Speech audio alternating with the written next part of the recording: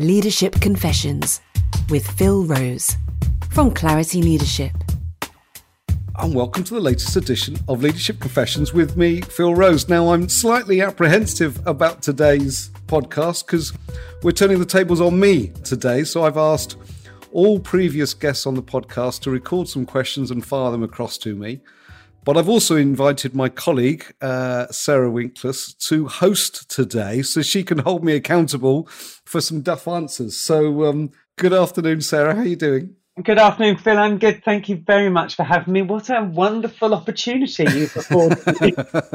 I'm feeling very nervous. But for those that don't know you, do you want to... So we've been working together for 3 years, but do you want to give a little bit of background as to who you are and how we've got to know one another and work together?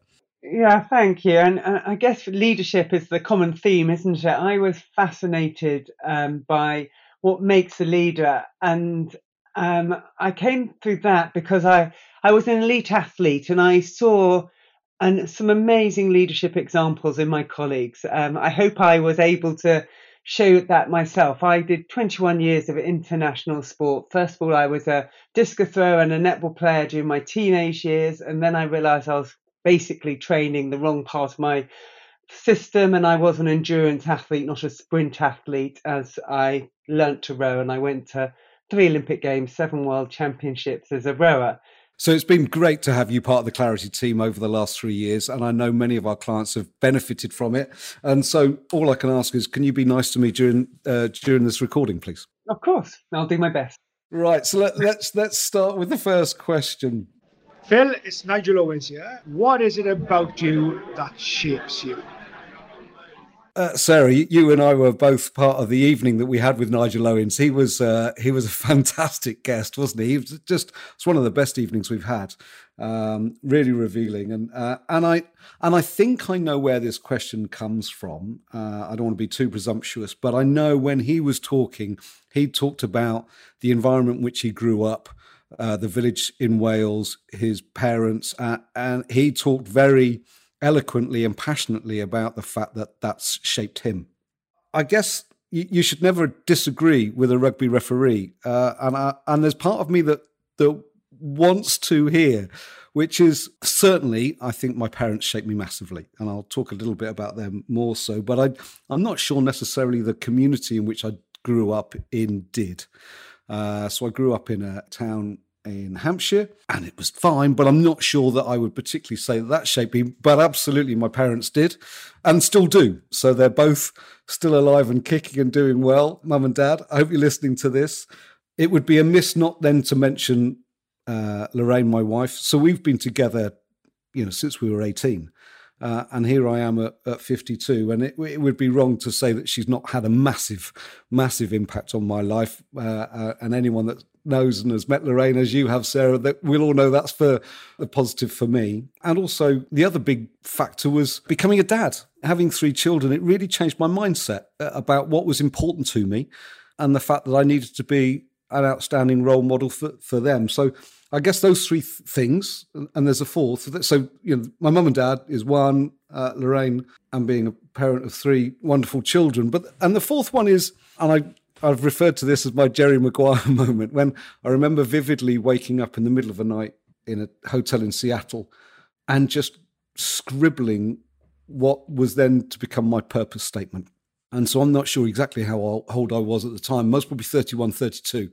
But what I wrote then still stands with me today about how I want to live my life. So I know it sounds a bit twee, but that after having that, it just seemed to bring that clarity of focus, and you go, right, I know now who I want to be and how I want to live my life. And so that has been a massive impact. So I think to answer Nigel's question, it would be my parents, my wife, my children, and then finally my purpose.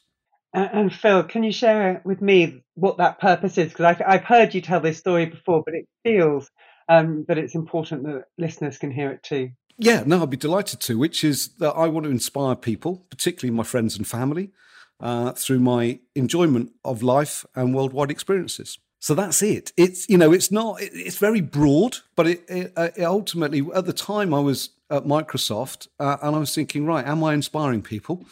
I'm not sure that I was. Particularly my friends and family. And so No, not necessarily. And through my enjoyment for life and worldwide experiences. So I want to experience as much as the world as possible. And I want to do it with a smile on my face. And that's how I try and live my life today. And maybe I should challenge you, because you said it feels a bit twee, but there's nothing twee about that for me. Well, look, thank you. I guess I'm always slightly nervous that it feels a bit, motherhood and apple pie, and but actually that's exactly how I want to live my life. I'll let you off that one. Shall we move on to question number 2? Hi, Phil. Scott Petty here, CIO at Vodafone. At the beginning of the COVID pandemic, your business basically ground to a halt. Yet I remember every early morning bike ride, you'd be coming up with new ideas, products to try, and be asking my opinion. You were always upbeat. I don't ever remember you moaning or complaining. Where did that positive attitude and innovation come from? It never felt to me like a fear of failure, but a real excitement to overcome a difficult challenge. Yeah, so look, many people know Scott and I don't hide it. We're good friends. We go on a cycling holiday and a skiing holiday most years together. He lives less than a mile away from me, and we are out on the bikes regularly at 6 a.m. during the week, which is what he's referring to here as those early morning bike rides.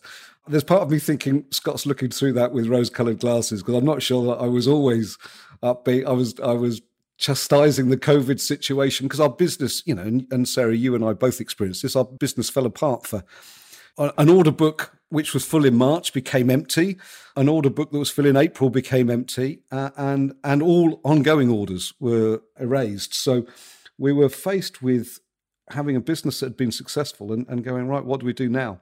And I couldn't even spell Zoom, let alone use it. So I think during those times, part of it was just actually listening to a leader, i.e. Scott, and understanding what he needed, because the world had changed massively. And I needed to understand what leaders' needs were, what their team's needs were. And so that was most probably using Scott as market research, though little did he know it. And clearly that was just Scott's view of the world. But it was really just trying to understand what was required.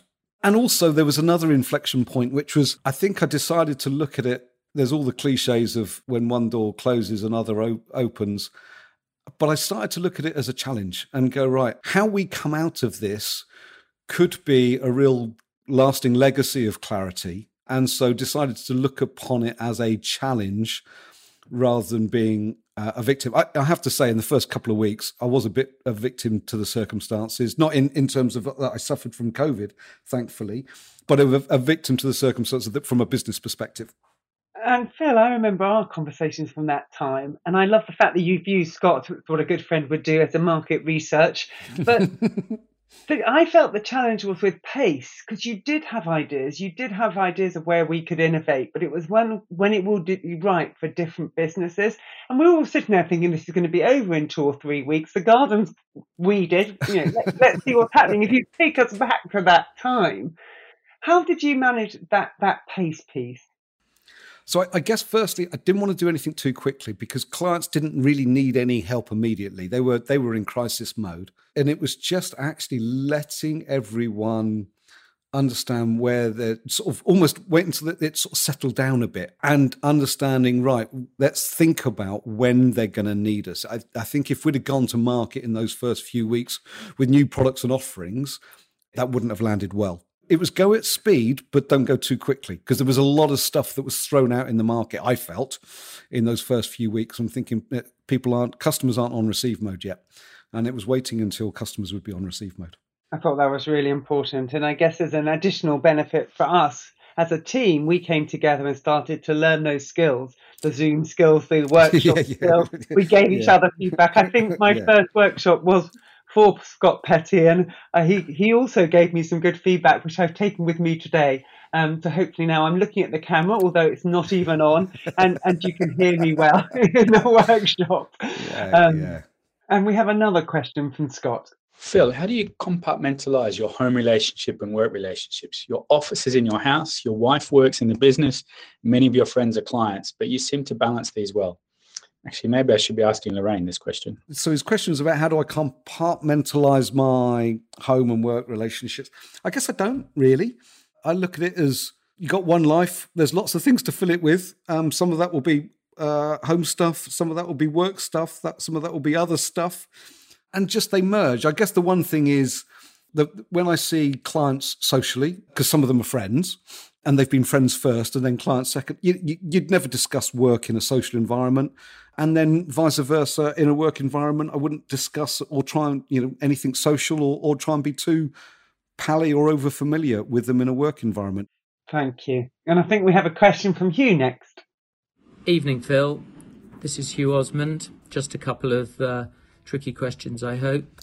The first is that you named your business Clarity, and clarity is fundamental to the leadership qualities that you teach.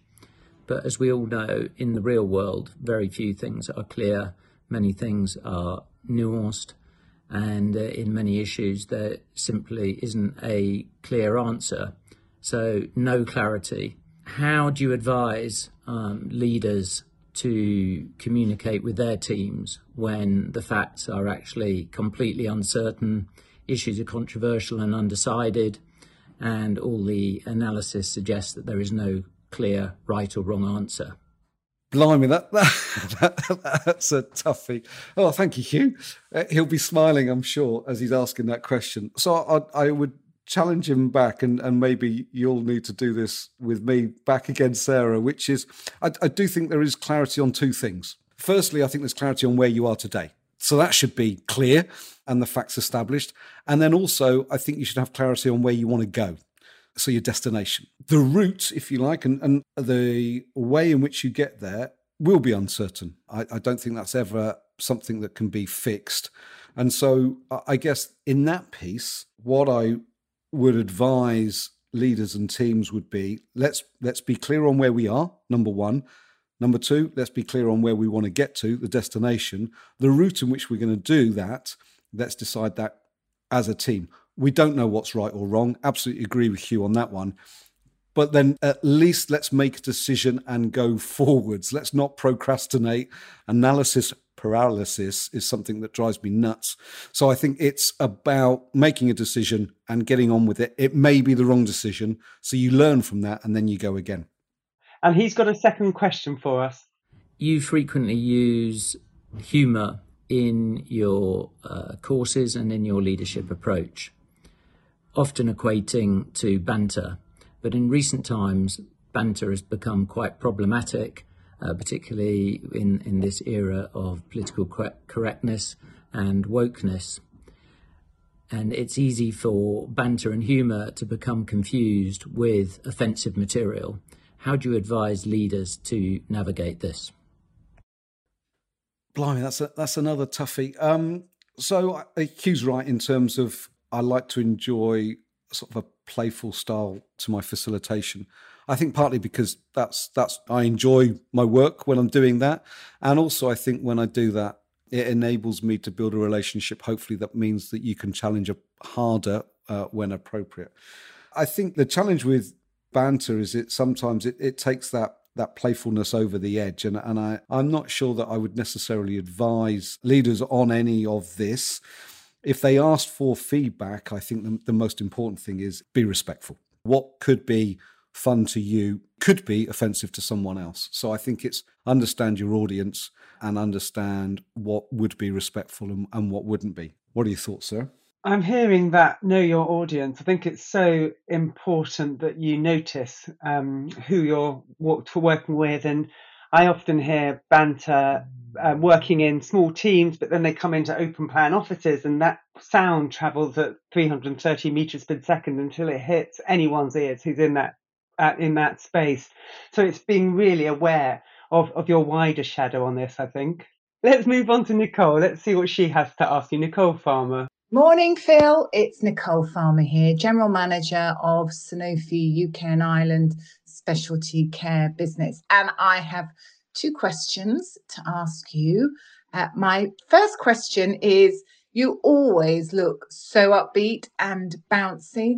So my question is that genuine, or is it sometimes a real effort to cover the times when you're feeling a bit shit? My second question is, if you were to do voluntary work, what would you choose and why? And then my follow-up to that would be, so when are you going to actually start? Because whoever you choose, I'm sure would really benefit from your contribution. So Phil, for you, another one on this, about your energy, first and foremost. How do you cover up those times where you feel not so good? And voluntary work, where will you start to spread your talents? So I am pretty upbeat, and that's genuine. In all fairness, I don't often feel shit. I haven't got a lot to feel crap about. That's an important part about how you choose your attitude. I think you can do that, and that's how I want to live my life. And so I guess that feeling of upbeat and bouncy is genuine.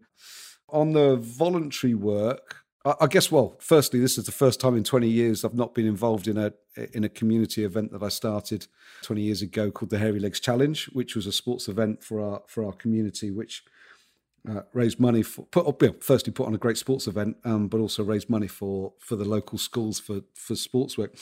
And, when I do some charity work, so even last week I was running a strategy day with Sutton Community Works that provide food banks and other services to the Sutton and Croydon area. And I've done the same with some hospices in the past as well. But Nicole makes a good point, which there's more I could do for charity. It's there in the back of my mind. And I think which ones, I think it would have to be sports related and children related, most probably combined in some. So if there was a way in which I could combine that, I would most probably look to throw some energy into that. Fantastic. And is the Hairy Legs surviving without you? Will it still be? Yes, it is. Yeah, no, so I'm really pleased. So it will be going on again this year. And I'm delighted. So, Clarity is now one of the sponsors and the co-founder, my mate John, his company, Humidity Solutions, also sponsor it. So although we're no longer involved in the organising of it, we can support it by sponsoring it. And John and I are running in a team together this year, which should be amusing. Brilliant. Lee Newman's next. Hey Phil, it's Lee Newman, CEO of VPS Group. It's a pleasure to put you in the hot seat for a change. I had a couple of questions for you, Phil. The first one was this. How do you ensure that the Clarity team live up to the values contained within Unstoppable Teams? Not just you personally modelling the way, but the entire organisation. That must be quite a challenge. So what are the steps you take to make sure that's true? My second question was around going below the line. We all do it at times, and I wondered what your primary example was of a time in your past, professional or personal, where you've gone below the line and you wish that you hadn't. And if you hadn't, what would be different today by staying above the line? Phil, these are great questions, aren't they? So let's start with the leadership challenge. How do you ensure that the wider team do model the way? Well, I'd like some easier questions. So I guess, how do we model the way around Unstoppable Teams? I think firstly, I'd love to think that our purpose as a team is really clear, and everyone in the team unites behind that, which is that, we develop leaders and teams to drive business performance for a better world. So as a clear purpose, when I think about aligning behind something, I think everyone as part of our team, I would like to think is fully bought into that. We don't have a lot of churn in the team, if any, and so the other beauty is when people join the team, unlike many corporate teams that will often more regularly change, we don't have that. So that's a real advantage to us. And Sarah, as you know, I will look to try and get the team together regularly, both virtually and physically, depending on client needs and other demands. We don't always get a full house, but I do think we've got a good base of trust in the team that means that we can build on that. Is that the perfect answer? No. Are we the perfect team? No. And it's work in progress. So, it's not something that I go, job done, tick, let's move on. I think it's always there in the back of my mind to ensure that we do lead by example and model unstoppable teams in that respect. So on to the second question. So this is where you take off the rose glasses, because Lee's actually saying if you could change one event in your past, so what would it be when you were perhaps below the line, so not accountable for your actions, and the hindsight, you would have maybe chosen to do something different? Look, as Lee says, we'll go below the line. There was one particular example that I remember. It was a reorg when I was at Microsoft. I'd had a pretty good career at the time, and a reorg happened, and I didn't come out of it brilliantly, and I felt a victim to that. And I remember being in some sessions where, frankly, in hindsight, I'm not proud of my behavior. I was definitely below the line in terms of what I was saying and feeling. And ultimately, I guess it was most probably 2 years after that I then chose to leave the organisation, which I still love. I still love anyone that knows me will know that I still have a huge admiration and loyalty towards Microsoft. Keep on learning. That's one of the things you wanted. Our next question is from Amy Silverman.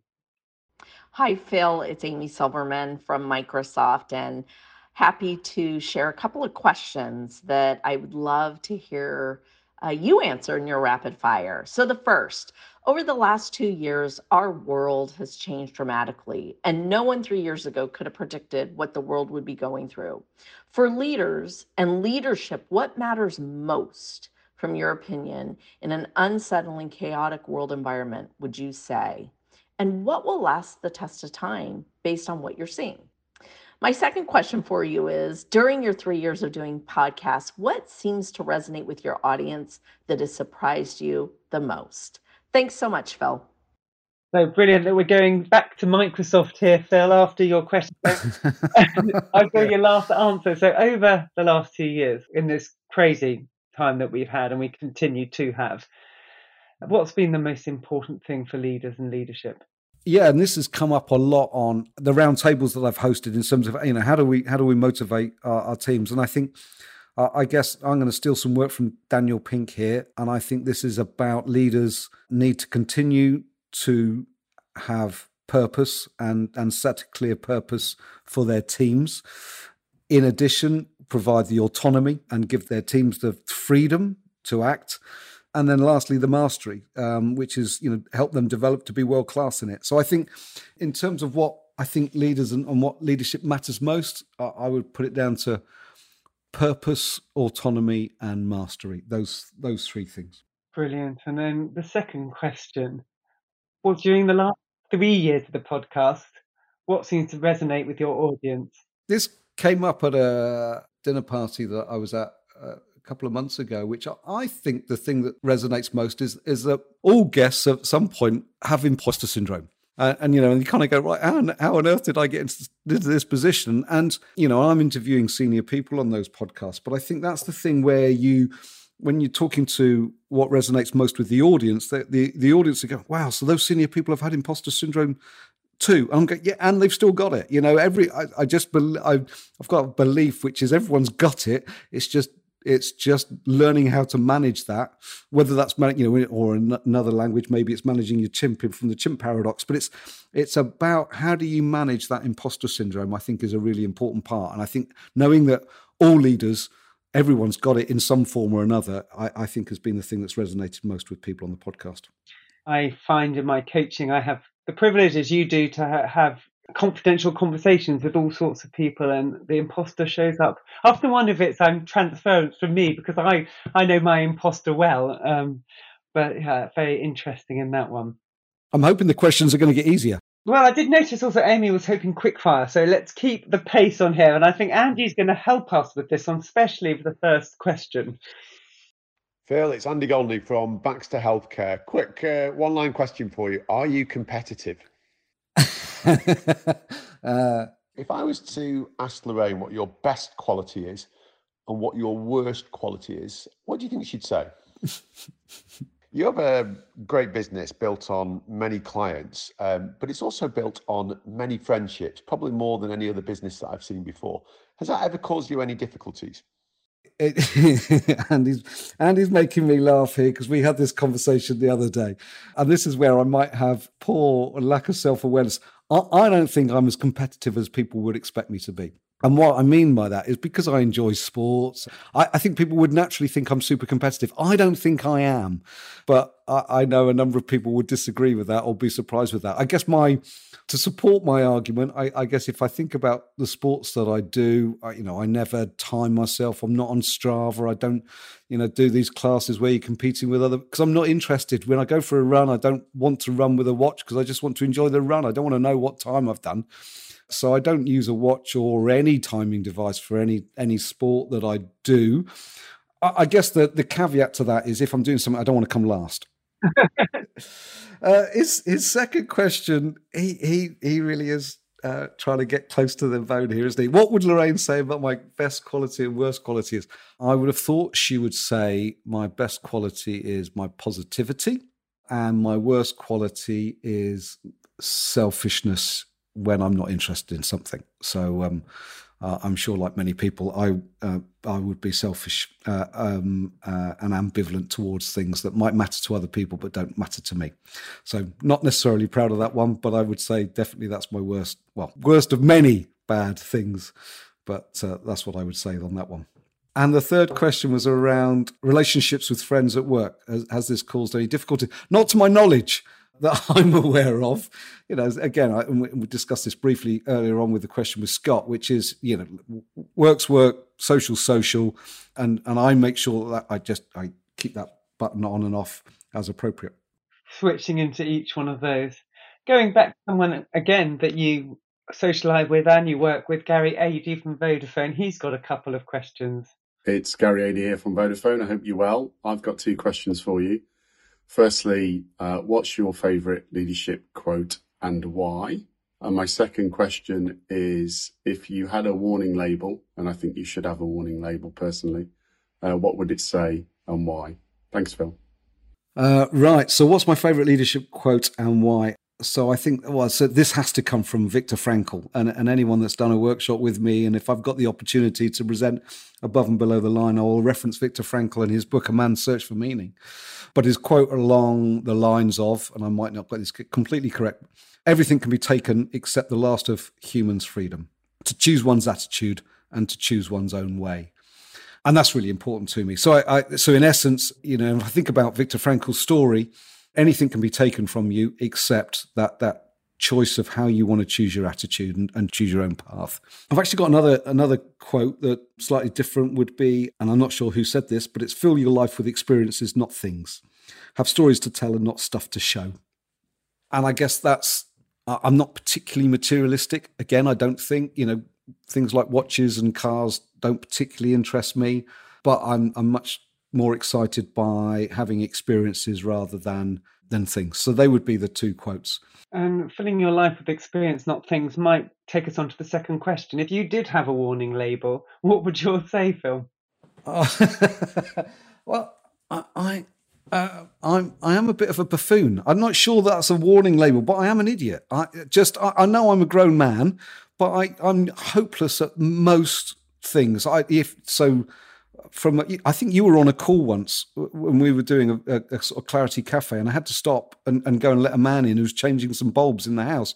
I am, you know, from a DIY perspective, I am completely dyslexic. I can't do anything, much to Lorraine's disappointment. If anything needs fixing in the house, she needs to do it. I can't, because I will just do it wrong. Practical IQ, you weren't there when they were handing out those ones. I am genuinely really, really hopeless. And I'm regularly given that feedback by my wife and my children. Talking of your children, I think we've got Grace next. Hello, Phil, or should I say Dad? It is your daughter, Grace. My first question would have to be, what has been your biggest leadership challenge outside of the office, whether that's been on one of your many activities that you like to talk about, or perhaps even within your family and your children? I'd be curious to know. And my second question would be, what piece of advice do you wish someone had given you, which you would pass on to someone early on in their career? Thanks. It's nice to hear her voice. What's been my biggest leadership challenge outside of work?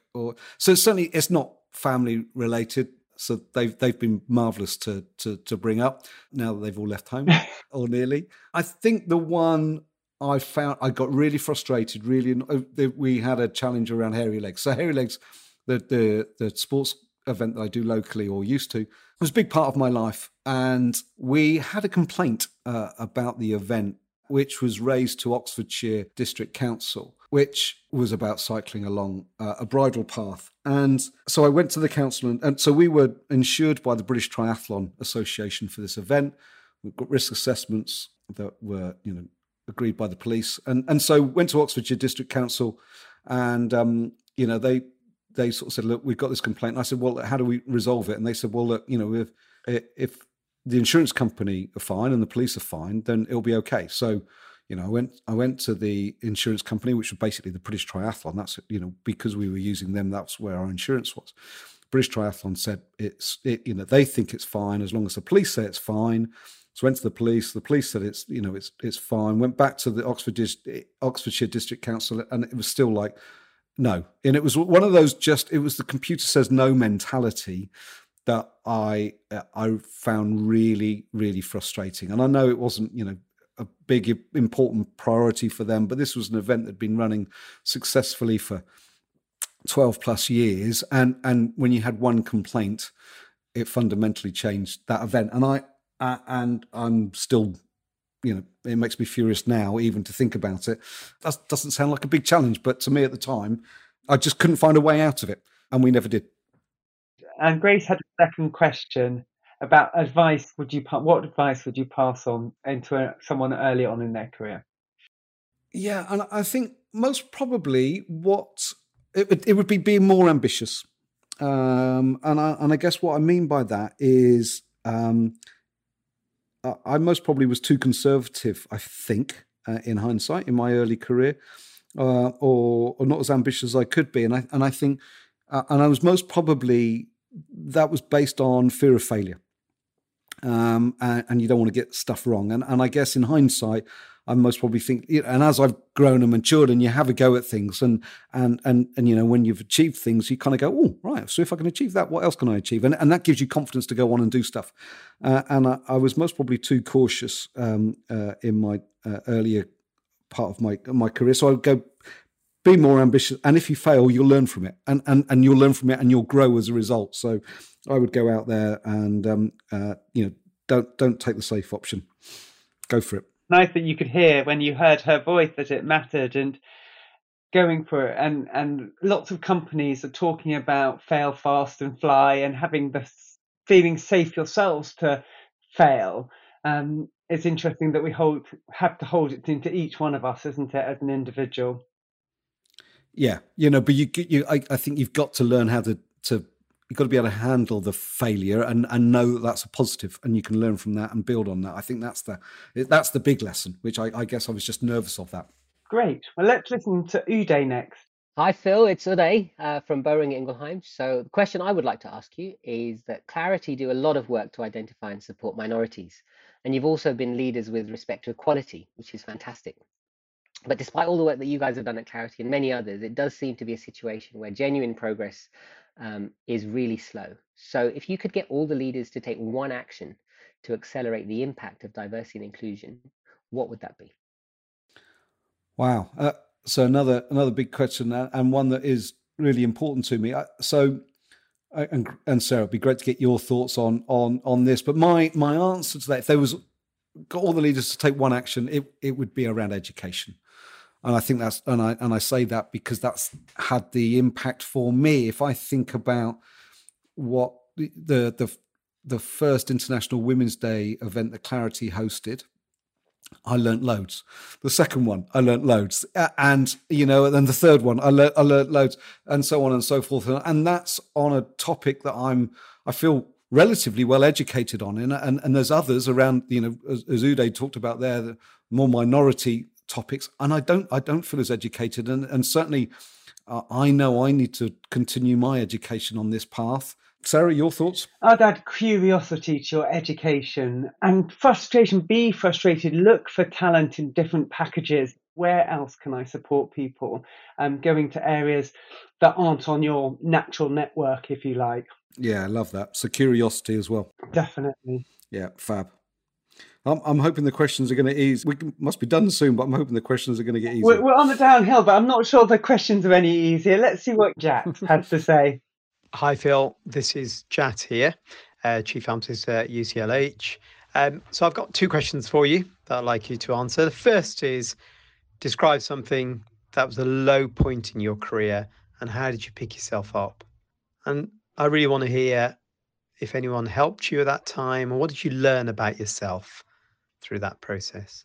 The second question I have for you is a quick fire question. So which song makes you stop at what you're doing and reflect, or just sing along at the top of your voice? I hope that's okay. Many thanks. Speak to you soon. Bye-bye. I'm not sure you've met Jack, Sarah, but he is just the loveliest man in the world. He was a chief pharmacist at Royal Marsden, now UCL, as he talked about, and was also at the Nightingale hospitals when they were set up for COVID. So describe something, a low point in my career. I guess what COVID was, we've briefly talked about that, but those first few months were really, really hard.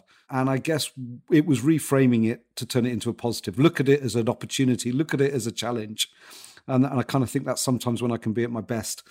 And how did people pick me up, or did anyone? So yes, lots of different people. Obviously the team, you, Sarah, and others in the team all helped. Your enthusiasm when I'm coming up with ideas, but your enthusiasm that gave those ideas some airtime, and lift. Because if you were poo-pooing them, which I know is not your mentality, but that would have been hard. And then I would cycle with Scott and Hugh regularly and get feedback from those guys and also just picking their brains. So I think it was the team and friends around that really helped me. But without doubt, COVID was a really low point and was a low point for a while because you built. I felt like we'd built a successful business and it felt like that rug was just being taken from us. And actually, it wasn't just the commercials. The big low point for me was all of a sudden, I didn't enjoy my job anymore. That was the big one for me. I love being in front of a room and facilitating, and I don't like doing it virtually or not as much. And so all of a sudden, to have created a business and a career and a job that I loved, all of a sudden, I wasn't enjoying my job anymore. And that was the first time I'd experienced that in a long, long time, and I hated it. The second question from Jack was, what song makes me stop? Well, look, if I was going for the cool answer, I'd go for my favourite artists, which are David Bowie, Oasis, Arctic Monkeys. But they're not the songs that most probably would make me stop in my tracks and sing, partly because I listen to them a lot. I guess there's most probably two here that I'm going to reference. One that I typically only play one time a year, which is around Christmas time. I look at it as a Christmas song. I'm not sure many people do, but it's Frankie Goes to Hollywood, The Power of Love. I love it. And when that comes on, I think I've got the 12-inch vinyl in the house somewhere from when I was a kid. I will belt that one out. It makes me think of my two daughters dancing, that song. And then the second one isn't necessarily one that I'd belt out. And this really is Confessions, because nobody will know this. Not Lorraine doesn't know this. The kids won't know this. But it's Snow Patrol, and it's a song that You Could Be Happy. It's the last verse where they sing, all I want is to see you grow and take a glorious bite out of the whole world, or out of this whole world. And that's how I view my children, which is all I want is to see them grow and take a glorious bite out of the whole world.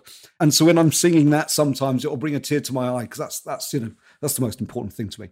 So they will rip the crap out of me mercilessly for that now. I'm pressing pause. You're not allowed to defend yourself anymore on that one. That was great. It got me going as well. Great song. Next one from Ben. Hi, Phil. Ben Osborne here. The question I'd love to have an answer to is, if you could lead any team for a year, who would that be? Oh, look, the obvious answer to this has got to be Man City, my beloved Manchester City, who I've supported since I was 6. However, what I'd be nervous about here would be I'd screw it up. So, and Pep would do a much better job than me. So I'm not going to say them. Well, this is a toughie, actually. I guess one of the most exhilarating experiences I had was when Harry, my son, was racing, cycle racing, this is, in Europe. Being in one of the cars in the middle of those races was fantastic. Having the commentary coming over on the radio, that you're in the car and you could hear the race director talking about what's happening and when there's been a crash. I loved it.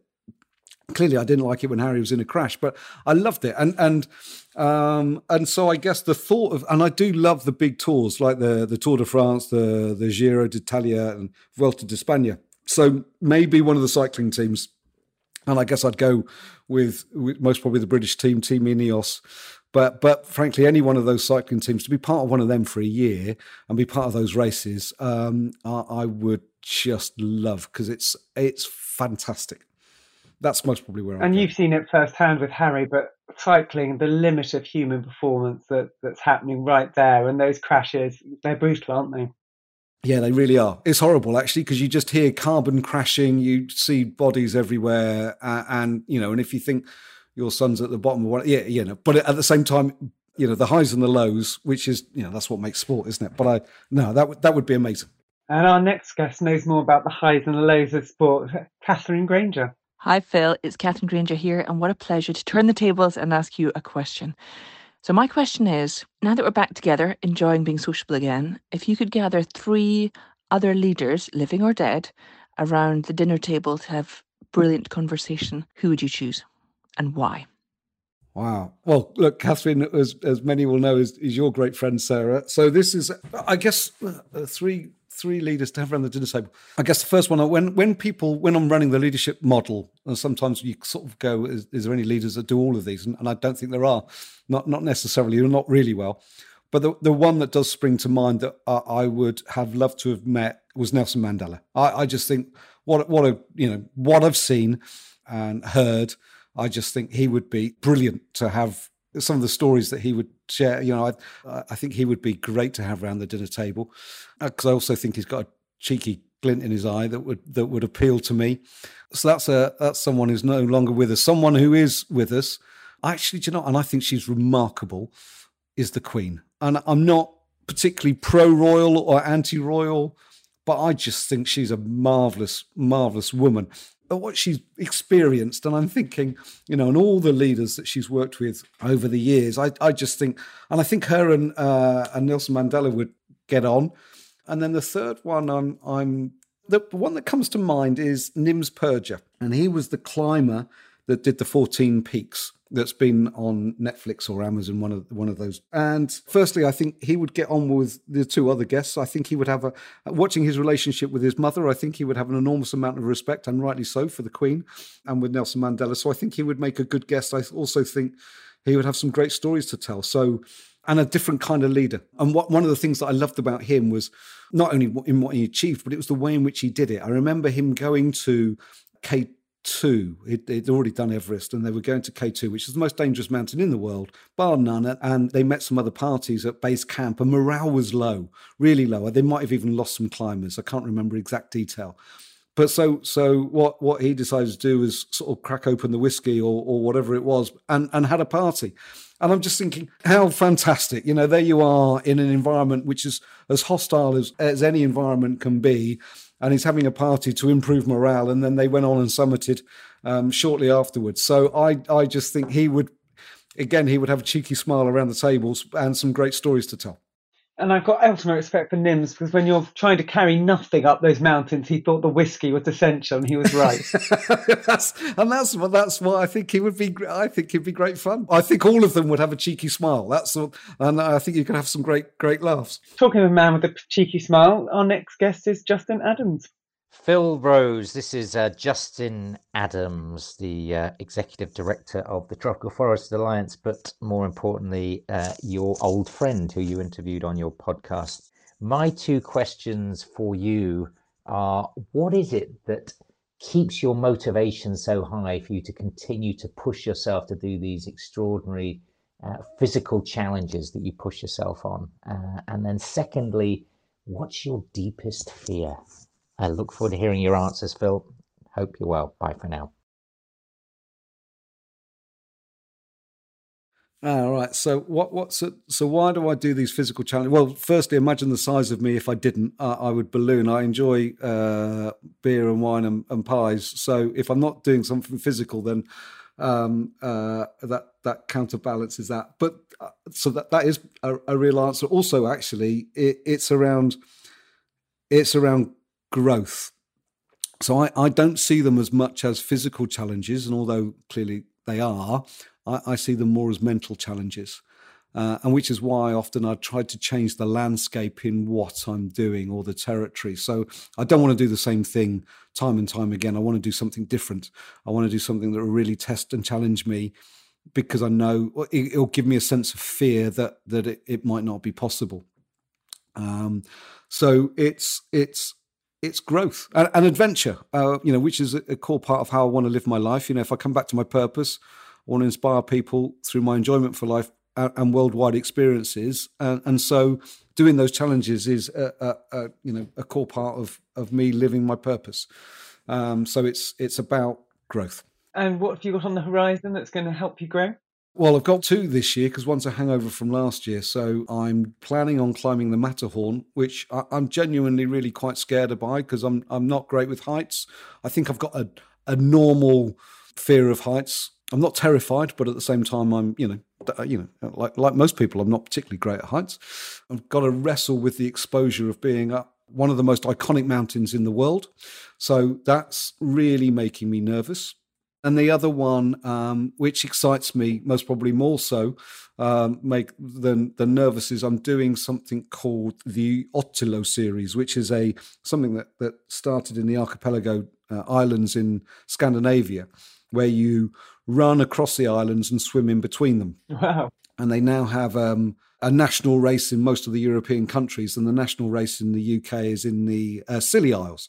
That one I'm most probably more excited by. The Matterhorn is, there's genuine fear for that. We call that type 2 fun, and you'd hope it's not type 3, which is when you need... Yeah, I'm hoping it's not type 3 fun. Yeah, absolutely.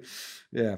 Let's link that to fear, because Justin asked, what is your deepest fear? I guess assuming that that's related to the sort of the challenges and stuff like that. I guess my deepest fear would be something horrible happening to the children. But if it's to do with sort of an activity or a sport, things that I'm not going to get excited by because I think I would be scared, would be the thought of going deep sea diving off Portsmouth around a wreck or something. I'd be horrific. Hugh, a previous guest, was sort of saying he once was doing that and was, I don't know, deep sea diving around something and his belt got caught on something. And you're thinking the visibility down there must have been absolutely zip. And if I got caught on something, because I'm a complete buffoon, as we talked about earlier on, I would most probably panic, which is the worst thing you can do. And I'm not jumping at joy of putting myself into those environments. So we're going to go Radio 4 now, this next question from David. Hey, Phil, it's David Birmingham. So here are my questions for you. Question number 1. If you could take one possession to your desert island, what would it be and why? Question number 2. Given the nature of your business, will the job ever be done? And question number 3, because I can't conform to the norm of 2 questions, where do you go when in need of leadership coaching? Right. So, yes, and I think David was a guest on Radio 4 on is it Jonathan Humphrey's show. So if you could take one possession onto a desert island. So David was Sandhurst trained, so he could most probably, keep himself alive with a screwdriver or something. I don't know, but he would, I'm sure, be very capable of doing something. I guess take one thing to a desert island. I'd take a kayak. So I could get off. I'm not sure. That's a bit of a glib answer, but I would be hopeless on a desert island. He won't like that answer, I know. Given the nature of our business, this is an easy one. No, it's not. And in fact, I think one of the things that you learn is, because you've got leaders emerging all the time. So, and I think that those sort of early in career leader programs that we run, I think I'm more committed to those than ever before, because I think that can have a massive impact on people's careers. So no, the nature of our job, will it ever be done? No. And then lastly, where do I go in need of leadership coaching? Nowhere formally, but let me caveat that with where I go to lots of places, most probably without necessarily them knowing it. So firstly, Sarah, as you know, we've got a team of 15 world-class coaches. So often I will bounce ideas, get it from you and other members of the team. Now to you and other members of the team, that might just feel like a chat, but actually it's not formal coaching per se, but I benefit massively from that. And also massively from seeing friends who either run their own businesses and, relatively small businesses like Clarity, or so where you'll have similar challenges, or leaders that are experiencing different challenges, but you get ideas and have conversations with people all the time. And I guess when all of those fail, the other one where I've genuinely asked some questions before is my spaniel. So going for a run with my spaniel, asking them questions, and they'll look at you and going, or just go for it. Look, life's great. And they'll run off and go and get the ball. So, in pure coaching style, the answers are always within you. You've only got to look at the spaniel and they'll say, just go for it. Be more dog, be more spaniel. I like that. Yes, exactly. Yeah. We're coming down to our last three guests, or your last three guests, and realise how many you've had over the last 3 years, Phil. I want to hand over to Philippa for this question. Hi, this is Philippa from the Trade Desk. Phil, I've got two questions for you. The first one is, if I was to ask your children, what would they say is your most inspiring leadership quality? And the second one is, if you were born a woman, what woman would you most like to be?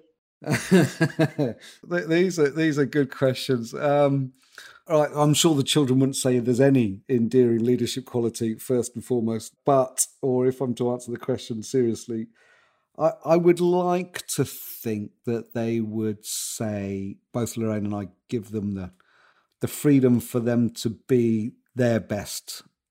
So all three of them are very different and have massive strengths, and those strengths are very different. And so I would like to think that we've enabled them to play to their strengths and given them the freedom to express themselves and do whatever they want to do with our support. But we've not, I don't think, necessarily sort of carved a path out for them to follow, but enabled them to do that for themselves. So if I was to apply our leadership model, it would be enable others to act. And if I was born a woman, what woman would I like? This one I found really tough, because there's some amazing women out there, none of which I could live up to. And I guess I'm a very happy and content person. And so I guess I'd most probably go to someone who was similar to me, and someone who I took inspiration from about, nearly 30 years ago, is a lady called Rebecca Stevens. And Rebecca was the first British female to climb Everest. She's gone on to climb the 7 peaks across the different continents. And she does a similar kind of work to you and I, Sarah. Climbing all those 7 peaks, including Everest. Yeah, amazing work. Yeah. And being the first at something. Yeah. Our next question is from another good friend of mine, Sally Walker. Hi, Phil. Sally Walker here. Hope you're well. Looking forward to hearing your podcast, having listened to all the others. My question for you is this. You've interviewed some extraordinary people. Looking back, what's the insight that most strikes you from a leadership perspective from all of those different interviews and questions that you've put to your podcast guests? We're getting down to the sharp end here, aren't we, Phil? Yeah, just after all those 3 years, what's the most important thing? Having interviewed those senior leaders, very few of them talk about leaders that have really shaped them in the last few years. They've all talked about leaders that would have shaped them early on in their career. Or the majority, not all, but the majority would have talked about that, those years when they were in their 20s and early 30s being shaped by leaders at that point. And often leaders at that point might only be a few years older than themselves. And I think it's leaders that gave them the chance, and the leadership that we receive in our formative years is vital to our future success. Our last question was from an extraordinary guest, and we started and ended with rugby, haven't we here, Phil? Yeah. The man who is Matt Hanson. Hi, Phil. Matt Hanson here. A question very, very close to my heart. How do you get busy living? Oh, wow. Hambo, as Sarah, as you say, what a remarkable man. And again, a brilliant evening that we had with him. So inspirational. I know people were in tears that evening when he was presenting to us. And his foundation, which is why I guess he's asked the question, how to get busy living. And so how do I get busy living? This is most probably the easiest question, I think, for me. As I mentioned earlier on, I like to fill my life with experiences. And so I want to ensure that I've got time to do those experiences. And I tried a 4-day week. And I know that's being trialled in some parts of the country and workplace. Do you know what? But it didn't work for me, because almost like a day, I mean this in a night, a day wasn't enough. It wasn't enough to go and do some stuff. So rather than doing a 4-day week, what I've tried to do instead, what I am successfully doing now, I think, is I look to have 1 week off a month. And in that week, go and do something and fill my life with something that excites me. So that could be a skiing holiday or a skiing adventure. It could be a cycling adventure. It could be going to climb the Matterhorn or going to swim around the Scilly Isles. But I want each month I want to go and do something. Some of them are going to be challenges, some aren't. I'm absolutely convinced that I want to get busy living, and I'm doing it. I feel confident about that answer. Most probably the only answer I felt confident in the whole podcast. And so you sounded confident. So the last 90 minutes, I think you've absolutely role modelled how you are getting busy living and making those choices. Thank you. It's been a real privilege to spend this time interviewing you. I'm very, very glad you asked me. Well, Sarah, thank you. I'm absolutely exhausted after that. So thank you to all the guests who have asked and put in some questions. This is the end of Series 3, and I hope you have enjoyed listening to our Leadership Confessions podcast with me, Phil Rose. Thank you. Leadership Confessions from Clarity Leadership. Email hello@clarityleadership.co.uk and subscribe to receive every episode as it's released.